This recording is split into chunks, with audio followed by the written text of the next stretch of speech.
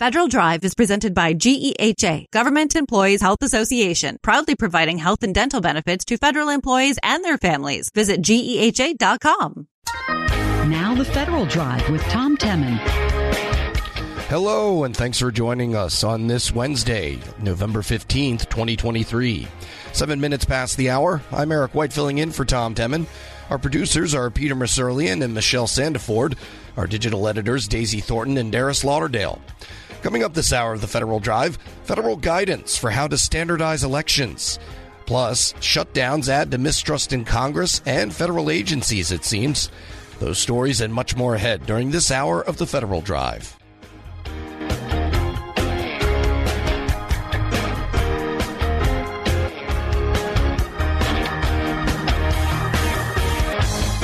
But first, with growing budget uncertainty, the Air Force is trying to figure out how it can make the progress it wants to within its financial constraints.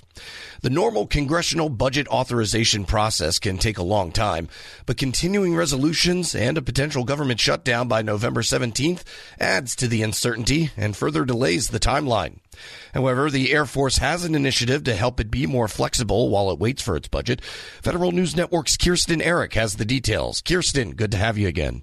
Yeah, thanks for having me. Oh, of course, of course. So how is the Air Force trying to be more flexible in this era of budget uncertainty? So the Air Force, like many other agencies, is waiting for congressional funding to start new programs. And to bridge this gap while it waits, it has a legislative initiative before Congress, dubbed the Quick Start Initiative, to let it begin early phase, low-cost preliminary work while it waits for congressional approval and funding. And this is important to let the Air Force not delay its modernization efforts. The Quick Start Initiative is not aimed at continuing resolutions, but rather the normal budget process, which can take many months, if not a year. But like I said, it's before Congress, so it's still waiting for approval. All right, and I understand that Secretary of the Air Force Frank Kendall has recently discussed the Quick Start Initiative. What did he have to say about it? So Secretary Kendall is a fan of the initiative. He recently spoke at a Center for New American Security event about his hopes for the program. I'm hopeful that that'll be approved this year and give us a little bit more flexibility in the future. But right now, under the rules we're operating under, we can't start major new programs until we get approval from the Congress. Secretary Kendall also says, I've been advocating for this for decades because the way our process is set up is we do our planning. And then we go through a long deliberation process, and then we ask the Congress for a budget, and then we wait on the order of 9 months to a year for them to actually pass the bills and provide the money. All of that time is time we're ceding to China. We're in a race for military technological superiority. There's no question about that, and they're moving forward very quickly. And I identified that personally in 2010, well over 12 years ago when I came back to government in 2010. So we need to move quickly. And just giving away time that we could use doesn't make any sense to me. Got it. And so how are continuing resolutions impacting the Air Force? I imagine it's much like other agencies, but even more complex just because of all the moving parts.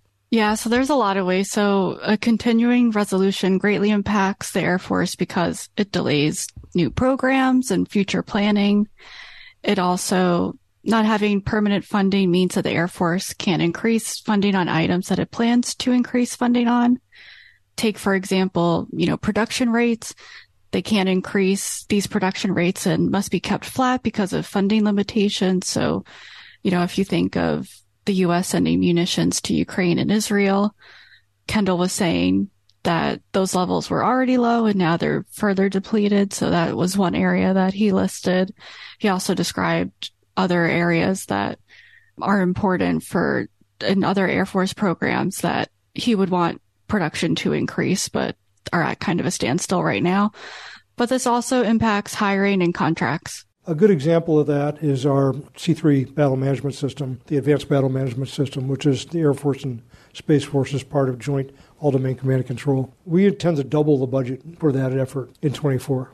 So we would be kept at half the rate at which we're prepared to spend if the bills don't pass or until they pass. So that has a big impact. You can't hire people. You can't put contracts in place. And if you do, you have to limit the scope of work of them. And what are the other challenges related to funding affecting the Air Force?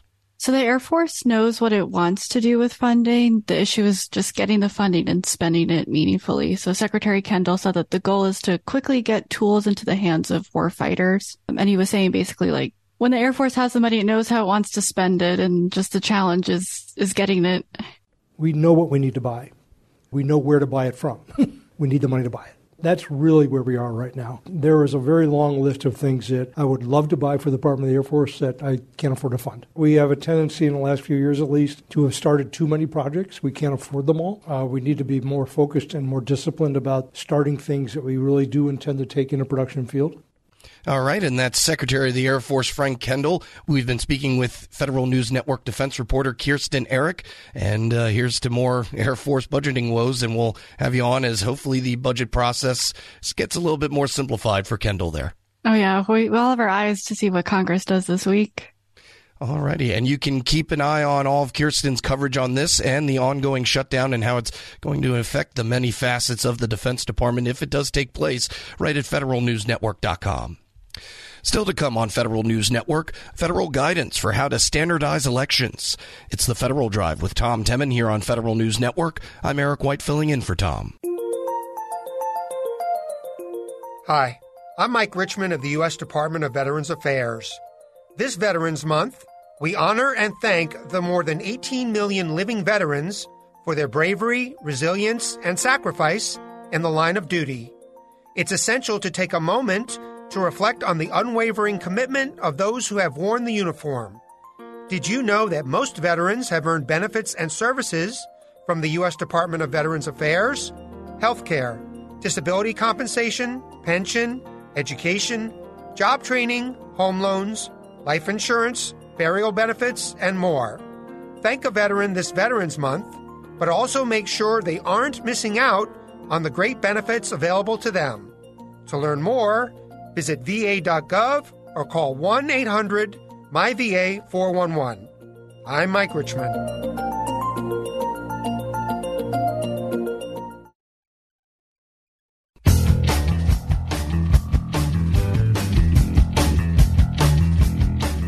Welcome back to the Federal Drive with Tom Temin here on Federal News Network. I'm Eric White filling in for Tom. A new report from the U.S. Election Assistance Commission tested the durability of a new kind of way for people to have their voting information tallied. Election poll books, or e-poll books, look to replace paper records and allow access to digital voter registration records. As you can imagine, though, with convenience comes the opportunity for that information to fall into the wrong hands. So how secure are e-poll books? To discuss the results, we welcome Chairwoman of the EAC, Christy McCormick. Ms. McCormick, thanks for joining us. Thank you for having me. Absolutely. So can you just sort of start out at a baseline here of explaining to us what e-poll books are and what are they designed to do in furthering American election technology? Sure. E-poll books have been in use for, I would say, since about late 2008, 2009 time period. Started with about, 12 or 13 states using these maybe 15 years ago. We're up to 60% of the country using them at this point. They are electronic EPB or electronic poll book, and they seek to either supplement or replace the old paper poll books that we had at the polling places. Voters may recall, and people may recall, going into a polling place and a poll worker flipping through a huge book looking for your name. These will replace those books. They do replace those books. And generally, they will take, for example, an ID like your license and scan it or swipe it through the machine so that you get the correct ballot and that they check to make sure that you're an eligible voter, to make sure that you've only been issued one ballot. There's many uses for these books. They also provide some data afterwards, so we know how many people checked into a polling place, how many people voted, and we can use the voter history and documentation of the voters voting. Got it. And yeah, that wait for while they're flipping through, for some reason, I'm always nervous. I don't know why. I'm always scared they're not going to be able to find me. But it sounds like that this will kind of streamline things a little bit in the states that are using it. And where is it being used today? So as I said, about 60% of the states, about 40 states are using them at this point statewide, and some states, about half and half, some states, only some jurisdictions are using them. And some states allow the jurisdictions themselves to choose this kind of technology, and sometimes it's done on the state level. But it's varied across the country. Many states use it across the whole state. It does speed up lines. It has sped up the process significantly. and it helps the poll workers, make sure that they have accurate and up-to-date information for every voter that walks in the door. So that information is the center of what you all were trying to find out, is if it is a secure way of holding people's voting information. What were you all trying to look at in testing this technology out? So we've been hearing for many, many years that this is something that the election officials want us to do, to have this technology tested. We've had a testing program for the actual voting systems themselves that was authorized to the Election Assistance Commission through the Help America Vote Act after the Bush v. Gore race. But the election supporting technology, those things we don't vote on that might be connected to the internet, for example, or to a cloud, those things have not been formally tested on a federal level. Many states have their own testing programs, but we have never had federal standards or federal testing of this type of equipment. This is something that election officials have been interested in. We've heard from congressmen, senators, that they're interested in this happening. So a couple of years ago, we formulated this program. We finally got funding to do this program last year from Congress. And so we initiated it, and we invited a number of commercial manufacturers of these electronic poll books and state jurisdictions and local jurisdictions who may have what we consider homegrown electronic poll book systems. Brought those in, got accredited laboratories to do the testing. We had to draft some requirements. We based these on other requirements that states have, that we have in our own voting system testing program. Brought those machines in. We had 5 commercial manufacturers and 2 state and local jurisdictions. So we had 7 e-poll books that we were testing. They are the majority of what the systems that are used in the country, especially the commercial. And we had them go through testing at laboratories to make sure that they were secure, that they are accessible and usable. So for things like, screen height, multi-factor authentication, the security functions on them, what do they have in place to mitigate any sort of hacking that might be attempted? So a huge number of factors go into it, requirements of testing. And fortunately, all of the poll books that we tested passed those draft requirements. I think the one area that we would like to see some improvement in is the way that the manufacturers' homegrown systems document the features that are available, the technical specifications, so that things that aren't visibly present to the eye, we can make sure are being tested and are secure and usable and accessible as necessary. We're speaking to Christy McCormick. She's the chairwoman of the Election Assistance Commission, and she's also the designated federal officer for the Technical Guidelines Development Committee. Can you tell me a little bit about that committee and what it does? Is it more in line with what this test was looking at, and looking at the technology surrounding an election rather than directly counting votes?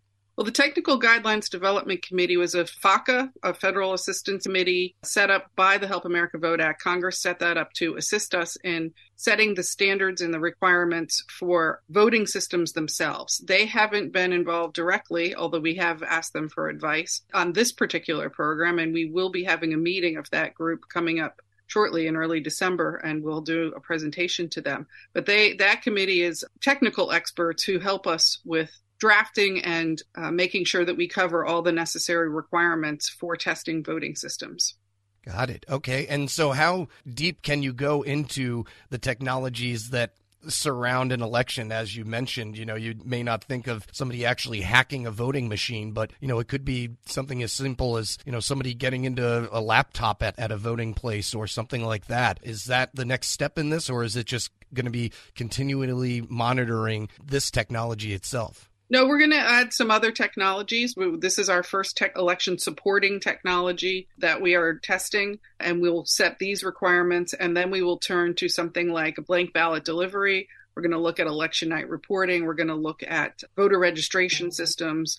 So we're going to look at a number of different types of equipment and systems that support voting in the country. And it's important that all of these are looked at for security. We've never had any evidence that the actual voting system has been hacked into on a real-time basis. We have had some white hat hackers in, a different environment do that. so far, nothing has ever been shown to us to have shown that the systems themselves have been hacked. But we have had a couple of reports. I think in 2016, we saw that a voter registration database was put on the dark web. So, we are concerned about the security of our voters' information and how it's used. And so this will help us secure that data from outside hacking. Yeah, with election security, really in the forefront of so many different news stories, I'd be apt not to ask a person like yourself in this position, what is your overall sense of the security of American election technology? I think it's very secure. There's always a risk. We always have to stay ahead of bad guys who try to hack into this and nation state actors who are interested in doing this. One thing I would say is that most voters don't realize how deep the layers of testing are.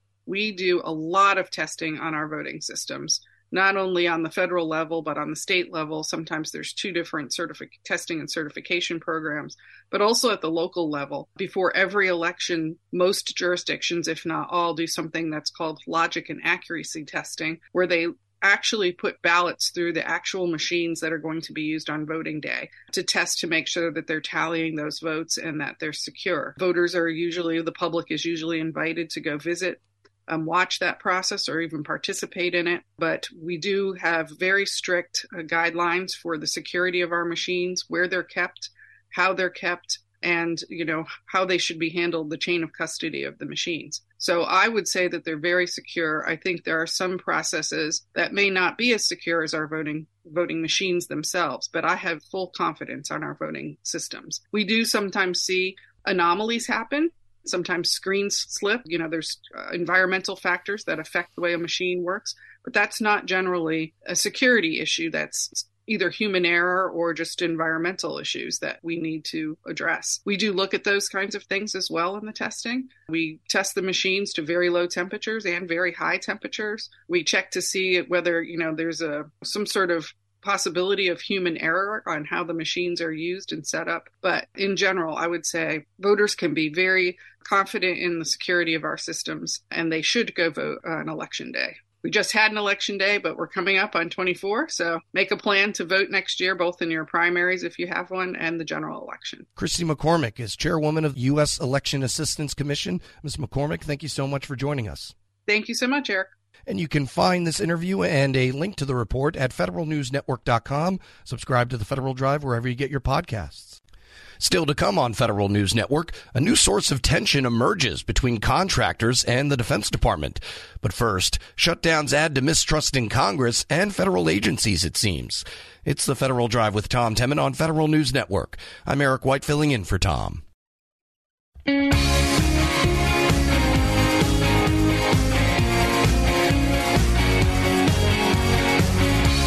Welcome back to the Federal Drive with Tom Temin here on Federal News Network. I'm Eric White filling in for Tom. Another shutdown countdown is upon us. If you're thinking, didn't we just go through one? You're right. All this uncertainty is taking a toll on agency operations and the folks that run the places. To get an idea of how these constant battles could affect things going forward, Max Stier, President and CEO of the Partnership for Public Service. Max, thanks for joining us. Hey, good to see you. Good to see you as well. So I guess just give me the status update of what you're hearing and how things are going to look going forward. Look, you said it exactly right, which is we're back in the soup again. And it's it's an ugly place to be. It's a remarkably foolish way to run our government. It's bad on all fronts, even if we wind up avoiding a shutdown again. The reality is that managers and leaders across the entire government are having to spend their time preparing for the possibility of a shutdown rather than focusing 100% of their energies on the mission in front of them. So it's enormously wasteful. And, the idea that this is a fight over federal resources, this is the poorest of all ways to actually manage them. It also has long-term consequence to the morale of the existing workforce and the potential for bringing in the new generation of talent that we desperately need. Well, let's focus on those managers first. I mean, what can you really do when you have no control over the situation and it's a helpless feeling, but you're trying to kind of gauge your workers towards, what they want to do? Is it just to best try to keep them to stay on task, or what's the best solution there? Well, it's a great point that you're making. And, obviously individual federal leaders are not going to be able to ultimately influence the current crisis. I would say over the longer term, it'd be very helpful for leaders across government to help quantify and storytell around the costs of these kinds of logjams. And I think part of the problem is that most people see this as a political battle rather than the reality of it being that it's actually hurting Americans across the board. So those stories are not being told. So I think that it's really important for federal employees and anyone listening to this, share your story with us. If we wind up with a shutdown and you get furloughed, tell us what's not happening. Tell us what's not happening in terms of focusing on preparing for a shutdown.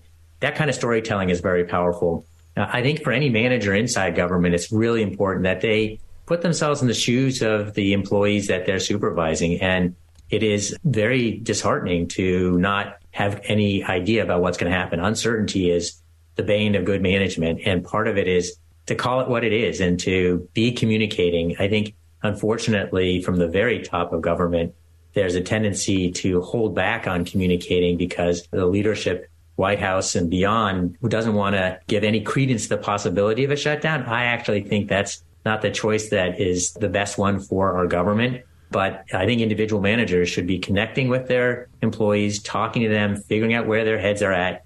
And even if you can't offer a solution for a Congress, you can be a colleague that helps them, see their way beyond this. And I'd come back to mission. Most federal employees are there because they care about serving the public. And this is an interruption in the ability to do that, but they will be able to return full energy to their work eventually. And hopefully that is sustaining.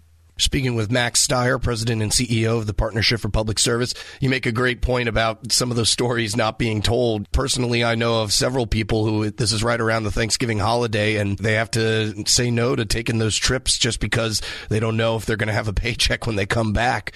As employees, what are you hearing from the government workers themselves and some of the hardships that this affects them as?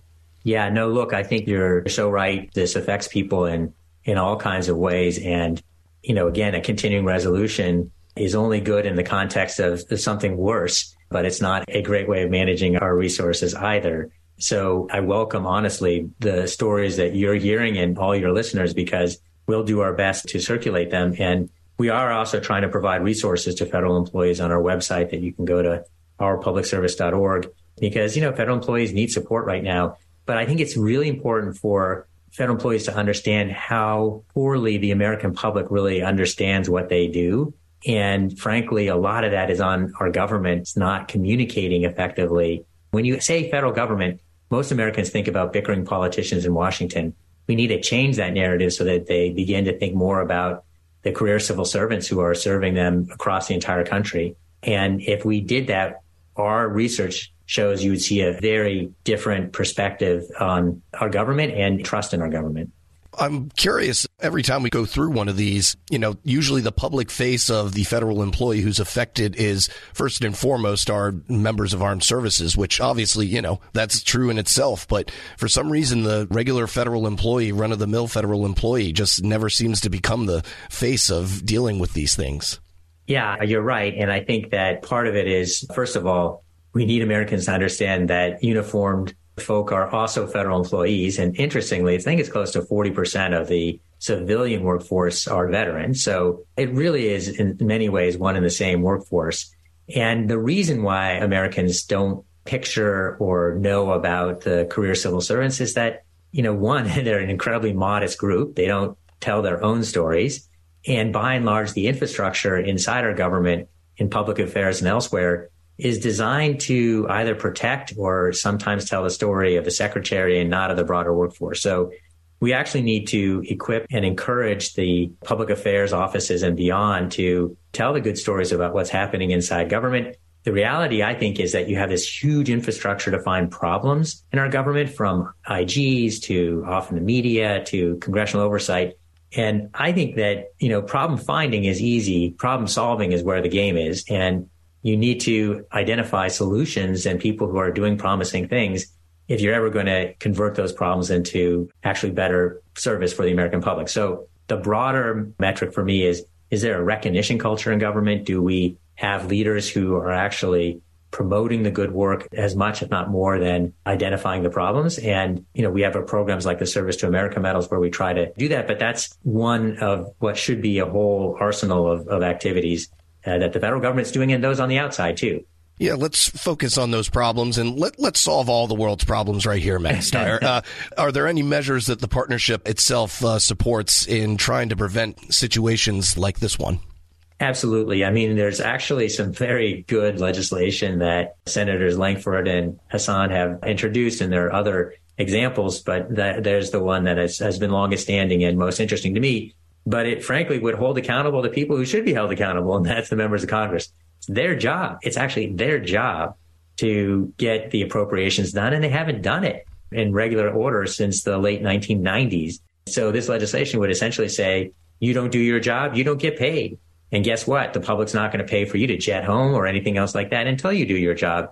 And it really, holds them accountable in a way that I think would be really meaningful. I think you need broader, appropriations budget reform. Plainly, doing this every year results in a constant string of CRs in the best case scenario. So why not make it biannually so that you actually can get this process having more meaning in a longer term focus for feds that they can plan on? I mean, part of the challenge here is, you give a month of funding where you can't shut down programs or start new ones. It's the equivalent of saying, I'm going to eat that full loaf of bread, but I'm going to buy it slice by slice. You're going to pay a lot more money. It's going to be a whole lot harder to plan if you can't actually get the long runway of the full loaf. So there are all kinds of ways that we could improve the system.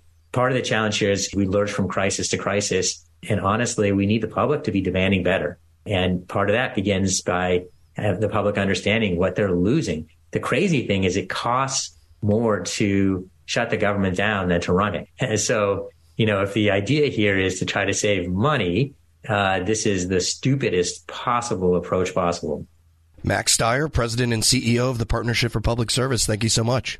Thank you. Find this interview at federalnewsnetwork.com/Federal Drive. Subscribe to the Federal Drive wherever you get your podcasts.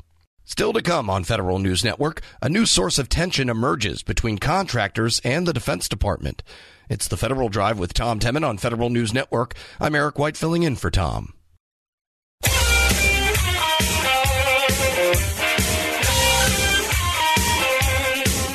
Welcome back to the Federal Drive with Tom Temin on Federal News Network. I'm Eric White filling in for Tom. If Congress ever passes the 2024 Defense Authorization Bill, keep your eye on Section 804. It's now in the Senate version, and it's aimed at granting the Defense Department the rights to increasing amounts of contractors' data, more than it appears DoD needs for maintenance and operation of what it buys. Section 804 seems innocuous at first glance. Federal News Network's Tom Temin got more from Haynes Boone procurement attorney Zach Prince. Zach, tell us more about Section 804, what's in it, and why it should be of concern to contractors. Sure, Tom. So Section 804, it's only in the Senate version of the NDAA for now, though it could always appear in the House bill, assuming there is actually ultimately a House bill and a continuing resolution, and the government's funded and continues. But if that all happens, the Section 804 is proposing a pilot program for use of innovative intellectual property strategies intended to acquire the necessary technical data rights required for operations and maintenance. It sounds innocuous. It might be innocuous in practice, but what raises concerns is that DoD already obtains data necessary for operations and maintenance. It's called OMIT data, operations, maintenance, installation, and training. The government gets unlimited rights in OMIT data. What they don't get right now under the current statute is detailed manufacturing and process data, which is essentially the secret sauce that contractors have that makes their IP valuable. That's the technical data that describes steps, sequences, conditions for manufacturing. And it's not just in the context of actual manufacturing. They use the same terms roughly in the context of software too. So it's what you need in order to take what you're running and reproduce it. Something that contractors have spent a lot of money on getting to that stage. Yes. Well, there's two issues that have come up recently. One, in recent years, I should say. One is too often the maintenance contracts for complicated and expensive platforms remain with contractors. And DoD would like to say, well, I don't want to fly a Lockheed technician 10,000 miles to install the XYZ actuator somewhere. And the other issue is they want to get into 3D printing and onboard types of manufacturing for replacement parts. So it could be a gambit to give them that capability. It could be. And if that's what they are looking for, they should be paying for it, right? Because the contractors spend a lot of money developing this technology and the know-how that is their competitive edge. So I think contractors have two concerns. One is making sure that they can recoup the costs that they sink into investment, and that's how you continue to foster innovation. And two is to make sure that their competitors don't get what they've just spent a lot of time and money investing into without having to put in anything in the front end. Well, do we know from those that put that provision in there what their intention is, what the senators were listening to? I suspect that this is all part of the complaints that you hear from some of the DoD components about the need to get replacement parts, particularly for platforms that are around for a long time, and pretty much every major airframe is, at costs that DoD considers reasonable. But that's the thing, is DoD's analysis of reasonableness is extremely myopic. Right? They're looking at your costs, allowable costs right now. They're not looking at the CapEx that you're making in order to continue producing a part. They're not looking really at all the costs that went in on the front end, the failed parts, the loans that you've needed to take out, and since a lot of that is unallowable. And they're getting this distorted picture of what your profits are that a commercial company, a real commercial company like an Apple, would never abide by. The price is the price. The market sets the price. And it does that based on, I think, reasonable metrics. DoD's metrics are not quite the same. In other words, if you are making the analogy with Apple, the first iPhone cost $1 billion for Apple to develop. Something like that. I don't know what it cost back in 2007, but it was years in development, thousands of people working on it, all of this manufacturing setup, blah, blah, blah. So the first one probably cost them $1 billion. They're selling it for, 400 at the time or something. So you got to sell a lot of them. So maybe DoD is paying not a volume price, but maybe they have in some cases, they're paying the development cost to some degree in that price, and then it goes down as more copies are made. And what they would like to do maybe is accelerate the learning curve as expressed in pricing, sounds like. Yeah, that's about right. And, they don't really recognize that they're an inconsistent customer. Right? A company, when they're selling a spare part, you've got the OEM that is pricing a certain way, assuming certain sales going down the road. But you have no idea how many times DoD is going to replace this flange on this piece of this platform. You're making certain assumptions, and then DoD wants to come back and say, hey, restart this manufacturing line. I know you've sold 4 of these in the last 10 years. We need another 2. Oh, and why are you charging us more? Right. We're speaking with procurement attorney Zach Prince. He's a partner at Haynes Boone. That issue of the irregularity of demand has large and small implications, including the maintenance of the existence of the defense industrial base itself. And so this would seem to mitigate against suppliers staying around if the DoD has the property data that they need to go somewhere else or make it themselves. Which brings up another point. Sometimes you're talking about a bolt. Well, you can make a bolt, on a ship with the right machine. But a lot of these high-end parts of high-end systems, and it doesn't have to be a platform, it could be a gyroscopic box or something, are made of exotic materials, very specialized materials where you look like you could fabricate it from the exterior. It would be the same shape and fit, but it wouldn't operate or stand up properly because it's not made of the exact alloy. And so this is the type of information DoD would get. What is the alloy and how is it made? Yeah, that's right. And it's always an interesting question of whether anybody can really do anything with that technical data, right? If you've got a super complicated process and know-how you've developed over decades and you've got the equipment to manufacture it, is somebody really going to take that data and be able to stand up an operation to compete with you, within a reasonable time frame? Maybe, maybe not. But companies don't want to take the risk. I guess the other danger here is, yes, another company would probably not do that, would not be incentivized to do that, but China might be. No, that's right. And, that's a much broader question about who's going to end up with access to your data and security of different systems and export controls. And those are all real concerns. But getting back to 804, as it's in the Senate NDAA draft at this point, it's only a limited program, an experiment, or a pilot program. And how would it actually work? Do we know? It is way too vaguely stated at this point. I sort of suspect that this is not going to make it into a final bill. We'll see what a final bill actually looks like, if hopefully there is one, and soon. Similar types of proposals come about in the NDAA almost every year. Some dramatic shift being proposed in the way that DoD buys IP. It doesn't usually get much traction, but it keeps being reasserted because there are stakeholders at DoD that care quite a lot about this. And I think their concerns are real, right? They do want to make sure they can have the operations and maintenance that they need at prices that they need, and they don't like being blackmailed by OEMs. I sometimes fear that they perceive business negotiations that are totally standard commercial practices as blackmail when they're really nothing of the sort. And by the way, when it comes to these detailed specifications and so forth, what do the regulations as they stand now say? So the regulations are a little vague, and that is an issue that comes up time and time again in these negotiations. The DoD acquires omit data with unlimited rights, assuming that it's actually a contract deliverable. But where the line lies between information necessary for operations, maintenance, installation, training, and where it then becomes a detailed process and manufacturing and process data is challenging to assess. There is a Section 813 panel that was impaneled by Congress a couple of years ago that looked at this issue. They didn't recommend any statutory changes. They recommended instead that DoD put out some really good guidance, an IP acquisition guidebook. GAO looked at this and they roughly said the same thing. They were a little bit cagier about whether they thought a statutory change was needed. But the IP guidebook is going to be really critical, and that is supposedly around the corner. So everybody's paying attention to see what that's going to look like.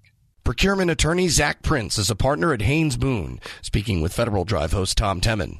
We'll post this interview at federalnewsnetwork.com/Federal Drive. Hear the Federal Drive on demand. Subscribe wherever you get your podcasts.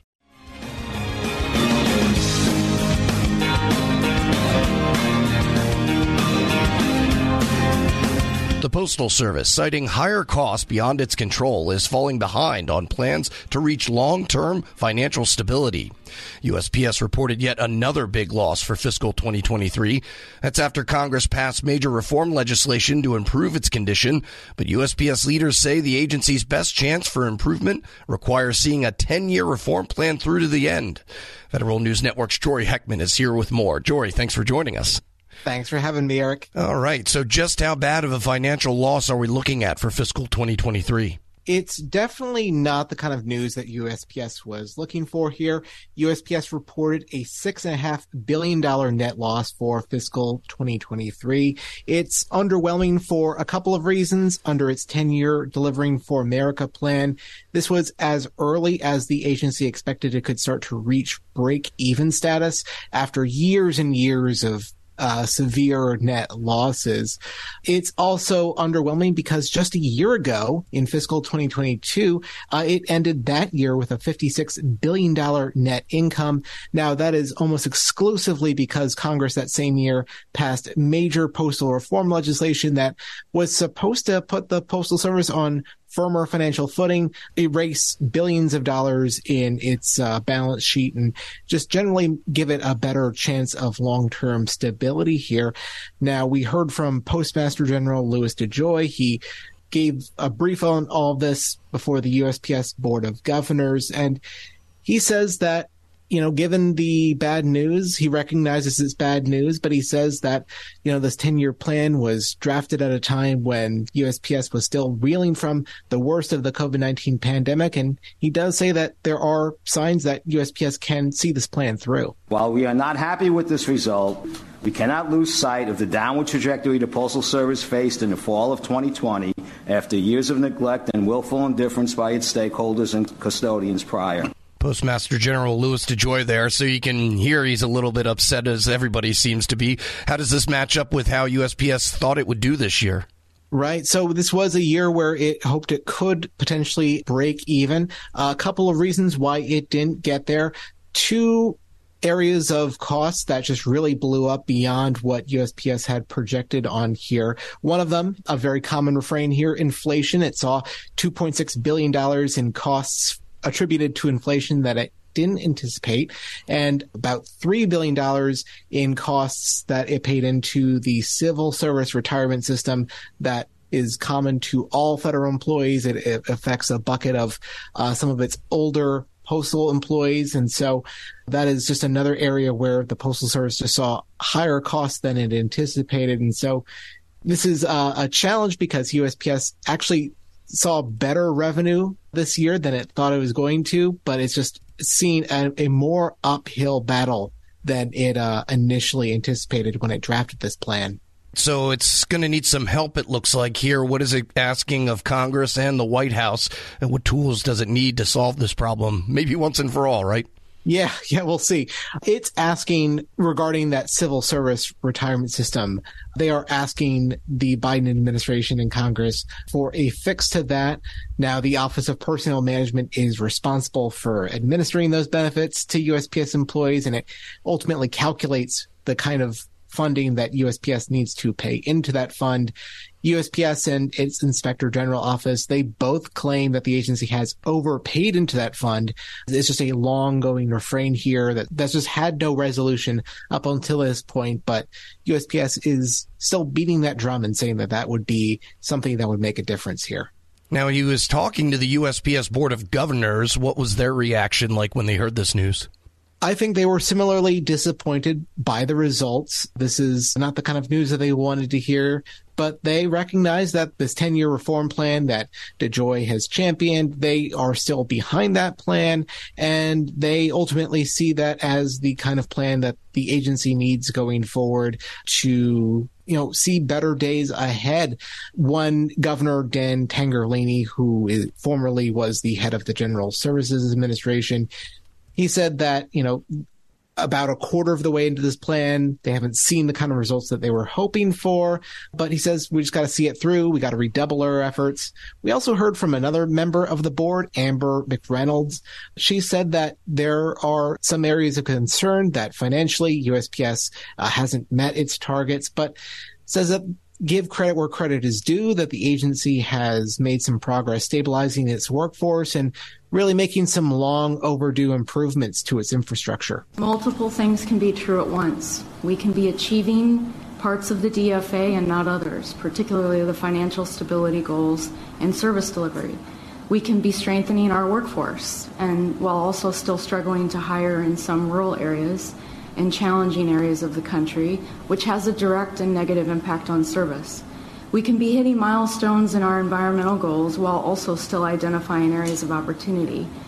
It's Amber McReynolds, member of the USPS Board of Governors. We're speaking with Federal News Network reporter Jory Heckman. All right, so where do we go from here? They are where they are. What does DeJoy have planned for USPS going forward? In summary, they're going to look to increase revenue and decrease costs for the year ahead for FY 2024. DeJoy says that USPS will try to grow its share of the package business where it competes with folks like UPS and FedEx.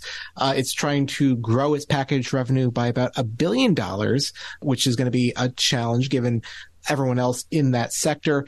They're also looking to cut about 28 million work hours, try to get all this work done with fewer of those hours from its workforce. Labor costs are a huge portion of its overall costs. And it's also, going back to McReynolds' comments, trying to modernize its infrastructure here, just try to be more streamlined with its operations. It's going to try to open nearly 100 sorting and delivery centers across the country. They are these mega centers where they merge together the delivery operations, letter carriers, and its processing facilities all under one roof. And it's also going to roll out 30,000 new delivery vehicles. This is a lot of moving pieces. DeJoy did tell the board that this is not a perfect science, that this is more of an art than a science, and that, some things will go awry, but that the agency will ultimately fine-tune those problems when they come up. The road to success and the scope of the changes we are compelled to make will invariably result in some disruption on any given week, in any given area, for any given service. However, I can assure the American people and our customers that we will respond rapidly to correct for the impacts to service that might result from these complicated changes. And it's such a large infrastructure and established agency. I'm sure there are many other things that are probably popping up for Louis DeJoy, not just budgetary problems. What else does USPS have going on in the form of other challenges? Yeah, well, as far as other challenges here, the board will soon operate with less than its full strength. It will still have a quorum, but the terms of two of its members, William Zollers and Lee Moak, they will expire this December. And so far, we haven't seen President Joe Biden name anyone to take their place. So there'll be those two vacancies on the board. It's just fewer people at that board making decisions at a time where a lot of decisions are being made. You know, one other thing here is as we look ahead to fiscal 2024, the rest of the year, DeJoy did say that this is also another year where USPS will not break even. This was something that they had hoped for, but this is, given the current state of where things are as far as costs, just something that's not going to happen. All right. Federal News Network's Joy Heckman, thank you for the update as always. Thanks, Eric. And you can follow all of Joy's reporting at federalnewsnetwork.com. It's the Federal Drive with Tom Temin. For the latest updates on the shutdown and other stories, stay with federalnewsnetwork.com or follow us on Facebook, Twitter, and LinkedIn. I'm Eric White filling in for Tom Temin.